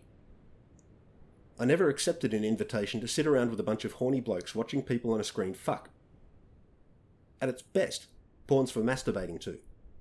At its worst, it involves human trafficking and sex slavery. Somewhere in between those two, it's a room full of guys with barely suppressed erections, jeering at people who aren't there, while a sad, highly qualified scientist sits in her room because a bunch of inconsiderate colleagues are hogging the communal spaces and entertainment resources. And she was expected to feel bad about making the men feel bad about her isolation. That's some really entitled bullshit. The phrase, "one herc away from being ugly," is still in use at McMurdo, where I'd hope anyone overheard giving voice to such demeaning and objectifying sentiment at home would get rightly torn a new orifice for giving it voice. It shouldn't be used anywhere, but the worst aspects of male entitlement seem to linger longer in Antarctica, with women regularly referred to as bitches, sluts, whores, and dykes, all denigrating labels applied based on a woman's perceived sexual availability to the man applying them. The Me Too movement saw articles citing bullying, sexist behaviour and sexual harassment meted out to women researchers in remote field camps, and recounting the lengths to which departments and universities and nations will go to cover that shit up, because Antarctica is pure and natural and draws only the high-minded and the not at all creepy and manipulative. I hope those stories keep coming for as long as the problematic behaviour continues, and that the light they cast shows up the creepers and assholes for what they are, and that they are shunned for good reason. No one's career path should be determined by the desire to not bump into so-and-so again because no one was willing to stand up to their shitty behaviour. Maybe if everyone did a little to curb that shit, no one would ever have to do a lot. The old boys' club nature of Antarctic institutes and their satellite research stations and field camps is in recession, but that doesn't mean the influence of that nature is through. It's still in play enough that it affects some women's career choices regarding Antarctica, and, like any other social change away from bigotry, will likely continue to echo in isolation, such as that found in Antarctica, for some time after social mores and societal legislation in the home nations have squared the ledger. Women going south didn't make life cushy. Technology did that in the form of diesel-powered ships, electricity, aircraft, radios, and satellites. Anyone who moans that Antarctic life isn't what it once was can sleep under horse blankets, navigate the inlets in a scow, and wear Burberry, and I'll laugh at them for my sleeping bag, my Zodiac, and my Mustang jacket, in that order. No one's stopping you from being miserable just because the modern equipment offers the opportunity to be comfortable. I don't see virtue in suffering for its own sake, and figure anyone who seeks it out is a dumbass or religious, though the extent to which those factors co-occur among the fans of suffering might make "or" the wrong choice of conjunction where "and" could prove more apt. Alcoholic excess has historically been and remains the single strongest catalyst for trouble at Antarctic stations, and warrants its own episode, as the stories and lessons are manifold. But women turning up only ever caused significant problems for the individual women, and those problems arose because men caused them by being shitty people. None of the forecast Pandoric doom ensued, and the people who tried to roadblock half the human race from the ice are remembered as assholes for it.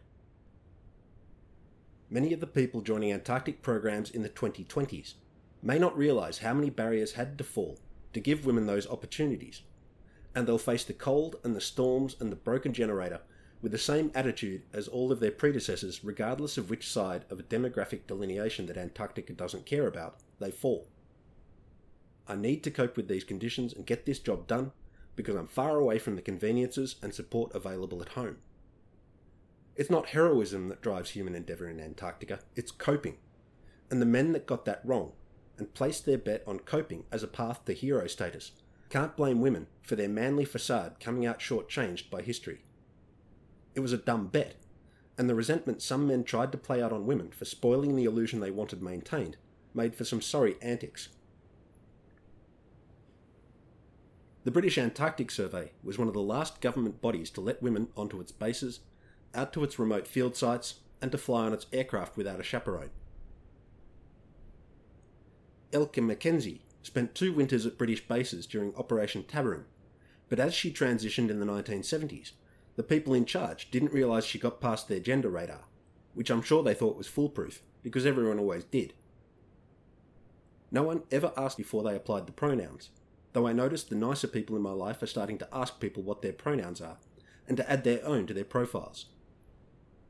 Small changes with big payoffs, though you'd think the world was ending with the reactions of J.K. Rowling and Graham Linehan. Who'd have thunk J.K. Rowling was really Dolores Umbridge, and that Graham Linehan had more in common with Douglas Renham than Maurice Moss? And Scott Adams recently demonstrated that the pointy-haired boss was always the hero and secret genius of the Dilbert cartoons. It may turn out to be a good thing that Douglas Adams died before it came to light that he was really a Vogon. But I digress. I think the final straw that saw the Bass Donkey's back break on the question of whether or not to hold fast against the tides of change was that the space programs on both sides of the Cold War already had women orbiting the planet. If space wasn't an exclusively male domain based on the manly manness required to go there, or because of lack of facilities, Bass couldn't seriously contend that Antarctica should remain one. The first British woman to go south with Bass explicit knowledge arrived on the ice in the austral summer 1983-84, and the first women wintered at a Bass station in 1990, a century after the Royal Geographical Society's decision to close its membership to women. Recall from episode 28 that after 22 women joined the RGS, shortly after membership was made available to them, the books were closed to women in 1893. The unpleasant events surrounding a rigged vote on the matter, and his predecessor's resignation over same, spurred Sir Clements Markham to concentrate his energy on Antarctic exploration, hoping it might distract from the scandal. Given Markham's tremendous influence over the heroic era, it's no small thing that British women played a pivotal role in winding up his clockwork and wore the worst restrictions on their access to Antarctica. There's still a long way to go before Antarctic stations catch up the grounds gained by feminism in the home nations, and still a long way to go before those home nations stop treating women as second-class citizens. But Rear Admiral George Defect's prediction was 100% accurate. Women did travel to Antarctica over his dead body. Suck it, George. You were correct. For the wrong reason. But you're dead. And that leads me to the bit where it's all about me. If you've listened to more than a couple of episodes, you'll already know I'm not shy when it comes to talking about myself. But this is an episode where I felt wary of doing that. But as the personal experiences I'm about to recount speak to the inequality women face even in an industry that pats itself on the back as much as Antarctic tourism does, I'm going to give myself license to talk about my lived experience as it relates to the theme of this episode. In my most recent season on the ships, I upbraided a male colleague for commenting that 2 of the women on our team don't smile much. I'm dour as fuck, but he never included me in the assessment of happy quotient, and I hope he got the message that telling women to smile for male pleasure is some sorry bullshit. I only meant it as a joke, doesn't make it not sexist. as my exclusion from his commentary on facial expressions, in spite of standing among the group with my face like a slapped arse, demonstrates. I also had to step in and remind guests on the ships that my female colleagues are often better informed than I am on the topics they're asking me about. The default setting being to ask the guy, because he's the guy. One guest got physically intimidating with a female colleague when she wasn't able to provide him with the answers he wanted to hear regarding life jackets for his children, which were assigned according to the SOPs, but not to his liking. My colleague was willing to write it off as stress and cultural differences, but I wasn't. The guy wouldn't have dreamt of acting that way with me or any of my male colleagues, and that he frightened my colleague with his overbearing presence and mode wasn't good enough and warranted further discussion, which he received and which he accepted, because he wasn't given any option to protest. It's not that I ever threaten anyone with violence I can't actually bring to the table. It's that I can talk until people want to die. And when I have the righteous bit between my teeth, I don't let anyone get away with poor reasoning or unclear communication. We stay on topic until the position is crystal clear, and I openly record the discussion so no one can accuse me of anything untoward after the event. I don't think I convinced him he was wrong to treat her the way he did, but I think I did convince him that he shouldn't treat anyone that way again while on a ship he shared with me. And while that's not a big win, that's better than just letting the matter lie and saying, "You have to pick your battles," which was a regular refrain from colleagues who either lacked the confidence or the energy to hold the guests to the company's stated values and the IATO SOPs. That someone as generous, smart and experienced as my colleague received such treatment isn't good enough. But the guests aren't briefed that expedition staff should receive the same treatment you'd offer any work colleague doesn't seem to have caught on in the tourism industry. And even then, that bloke likely treats his female work colleagues badly because he was an arsehole to the bone. As I outlined after my recent return from the ships, I parted ways with Quark Expeditions because they demonstrated they placed the perception of their brand ahead of the well-being of their guides. That was enough on its own, but I was on the lookout for such brand protection before it impacted me. The gain on my arseholeometer is usually turned way up high, partly because of my atypical wiring, and partly from long and bitter experience, but it received a valve preamp and a condenser microphone when I found out the company let one of their expedition leaders off the hook for an assault against one of my colleagues. That bullshit set me up to spot the attempt at brushing a problem under the rug for what it was in my circumstance. The expedition leader in question assaulted my colleague, at the time his partner, and while the company sacked him, they kept the matter quiet, buttressing their own silence with a call that we respect the EL's privacy.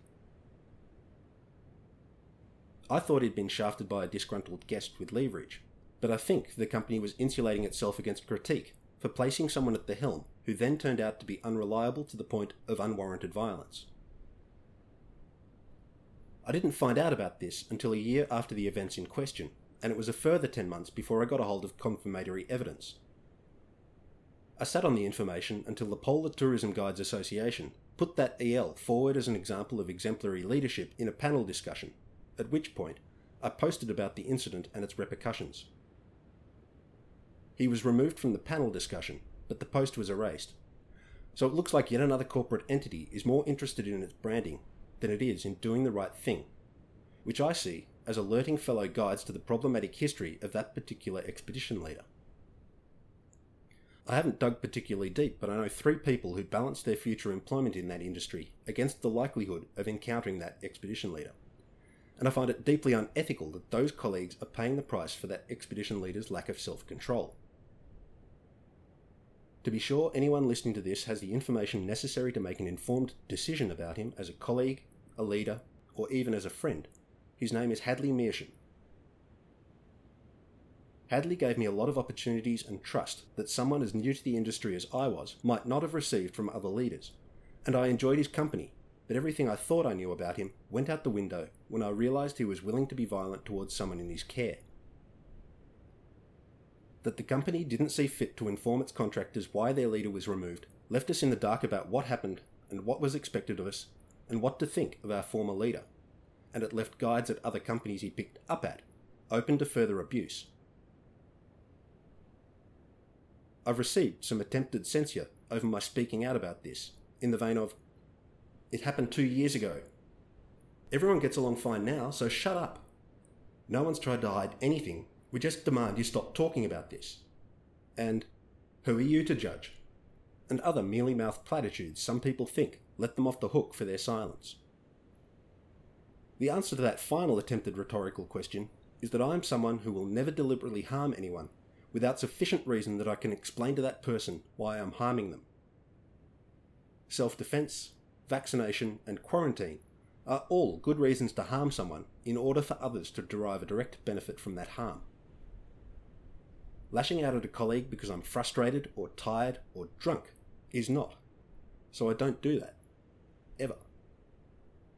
I won't claim I'm perfect, but I'll own my past and try hard to be better than I was, rather than hide from it and pretend stuff never happened, because that makes a repeat performance extremely likely. It's not as though we're working in a pillow fluffing facility where the most dangerous thing we might encounter is a slightly less than really soft pillow. For months at a stretch, we spend our days leaving our ships, sometimes into heaving seas, to carry people to ice-strewn shores between icebergs and past drifting floes, and we dodge around the seals on the beaches while keeping an eye on the katabatic conditions developing on the mountaintops. We don't need additional worry that our colleagues and leaders might be violent, untrustworthy arsebags on top of that. But the precedent has been set, and that's where we're at, because people at the top place the shininess of their logo ahead of the safety and support of the people at the pointy end of their product. And fuck everyone who kept us in the dark on the matter.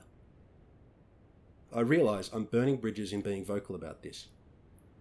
It's already cost me a lot of friendships and seen me attacked by people who assured me they had my back and who valued my support when they were in their darkest hours. But I never set out to make flammable bridges.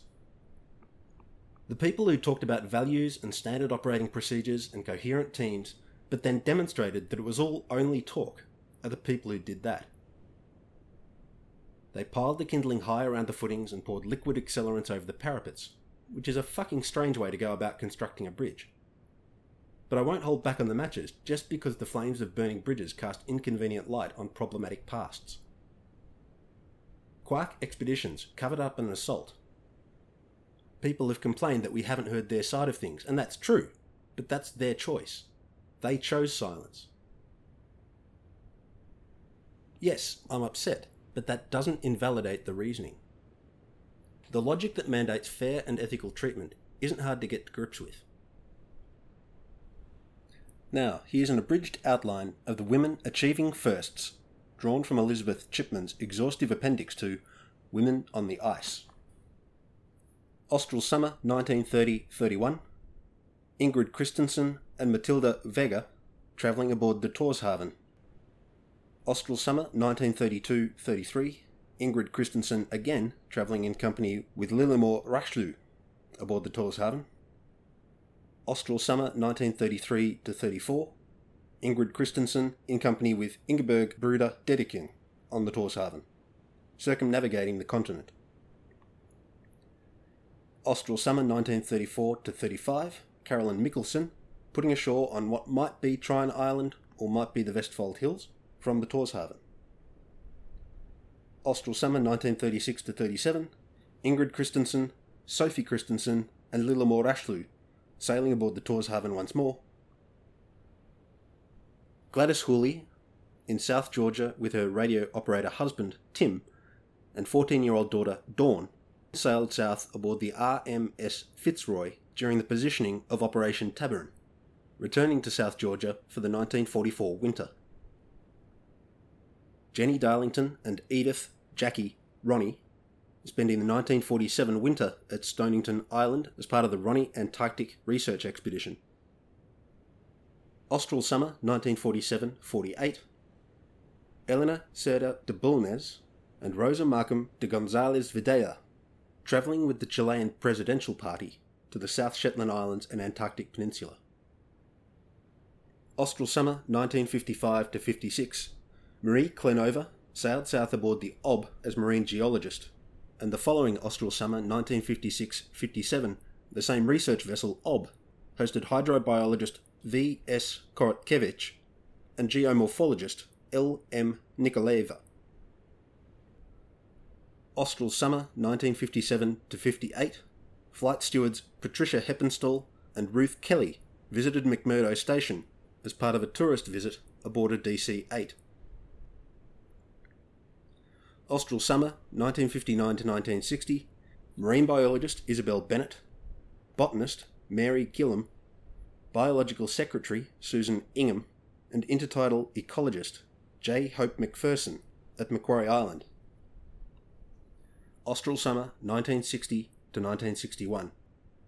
Nell Law sailed south with Philip Law, leader of the Inari expedition to Macquarie Island and Mawson Station. Austral Summer 1962 to 1963. Biologists E. Figetti and D. Frelin, Mary Alice McWhinney, and research assistant Phyllis L. Marciniak sailed aboard the research vessel USNS El Tanin, operating in the Scotia Sea, while Christiane Gillette worked as engineer at de Montdeville Station. Zoologist Nellie Lafuente went to Bernardo O'Higgins Station in the Chilean program. Austral Summer 1968 to 69.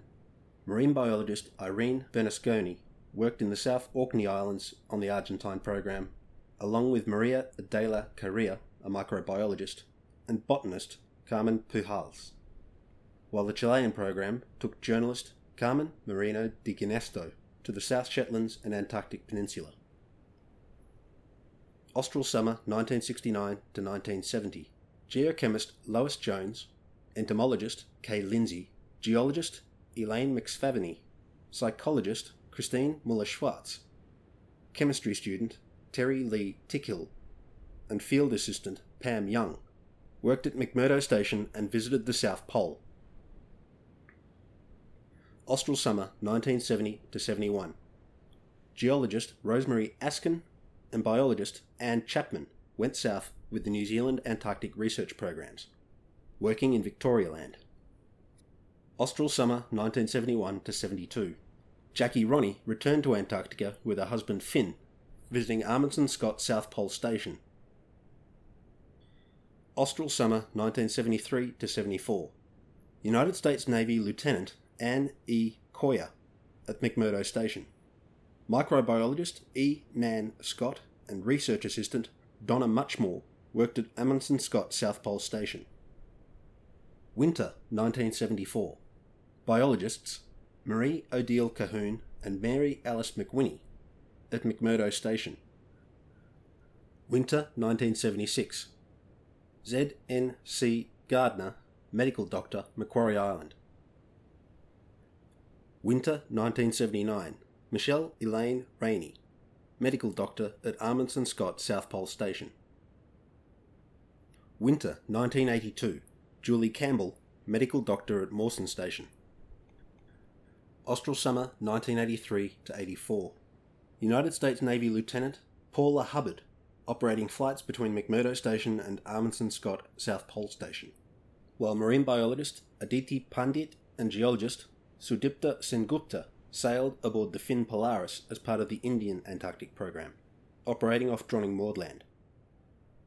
Denise Allen, interviewed in episode 70, was the first woman awarded the Australian Antarctic Medal in 1989, and Virginia Fines was the first woman to receive the Polar Medal in 1986, and the first woman to winter in both polar regions.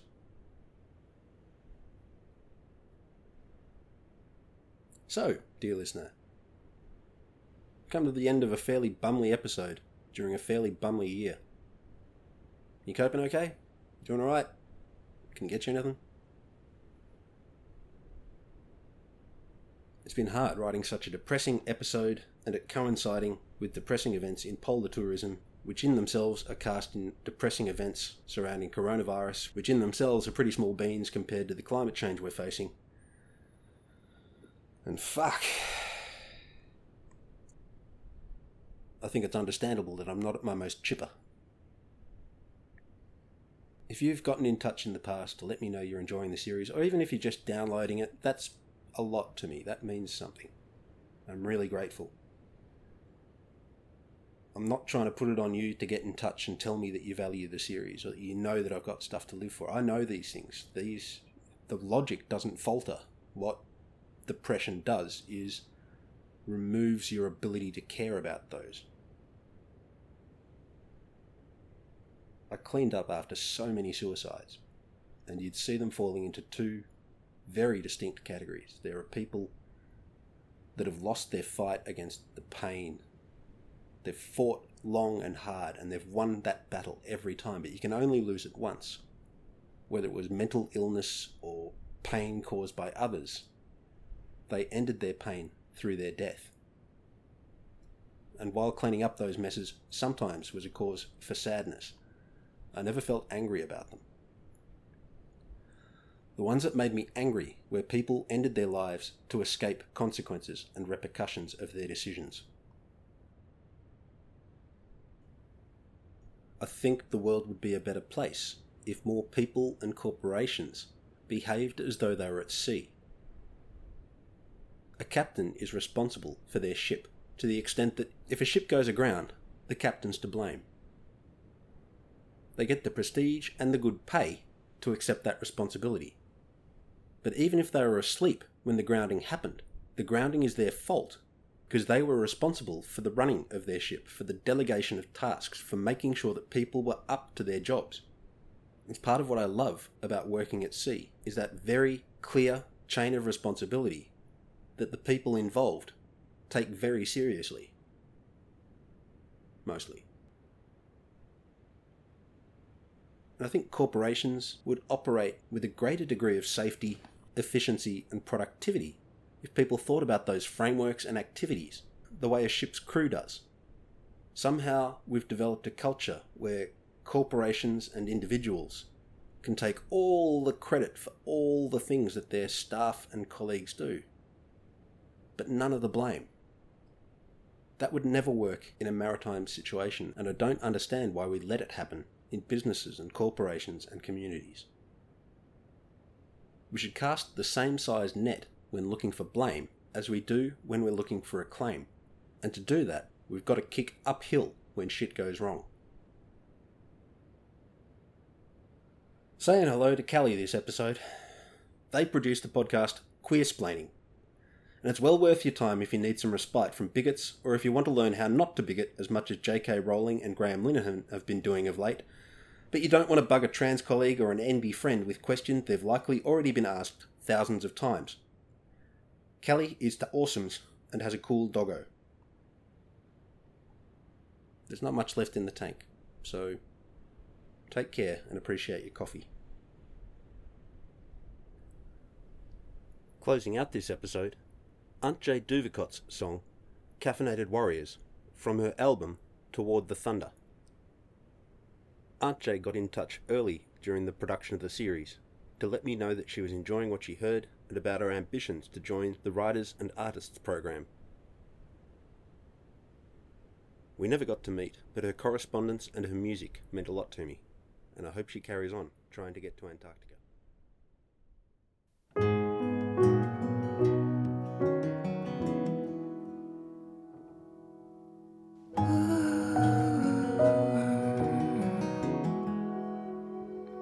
I settle in rooms permeated by the stories of a million strangers. Their ghosts dwell in the fixtures and the walls, and they disappear like the mist as it rises off the highway, where nights are too quiet and too loud. And they tug at your dreams in the middle of the day. They say the devil you know is mighty better than the devil that you don't know. But the stage lights and the miles will never show that the riches I bring you are nothing but trinkets, a mere currency between strangers.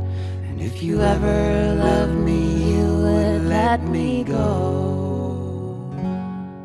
So goodbye, Antoine Saint-Exupéry, and all you intrepid wanderers. Goodbye, Amelia and Hemingway, you broken-hearted explorers. Goodbye, Joan of Arc, and all you caffeinated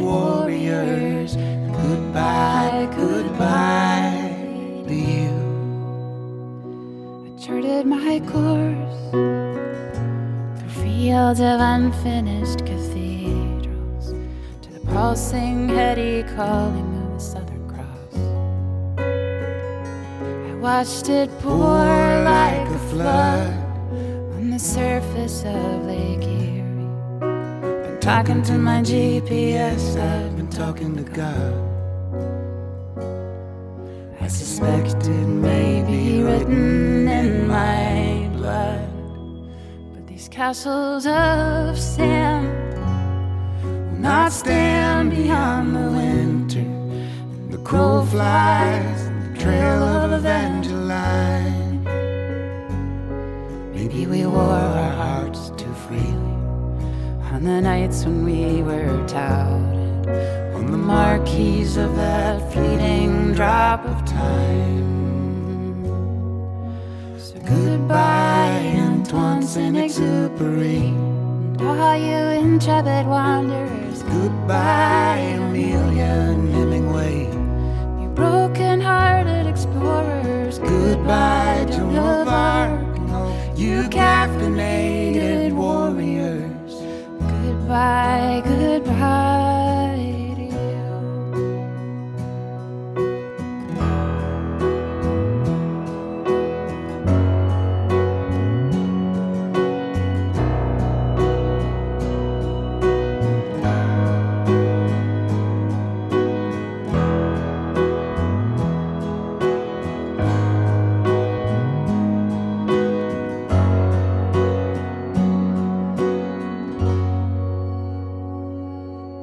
So goodbye, Antoine Saint-Exupéry, and all you intrepid wanderers. Goodbye, Amelia and Hemingway, you broken-hearted explorers. Goodbye, Joan of Arc, and all you caffeinated warriors. Goodbye, goodbye to you. So goodbye, Antoine Saint-Exupéry, and all you intrepid travelers. Goodbye, Virginia and Woody Guthrie, are you weary unravelers? Goodbye, towns, you damned and dogged ramblers. Goodbye, goodbye to you.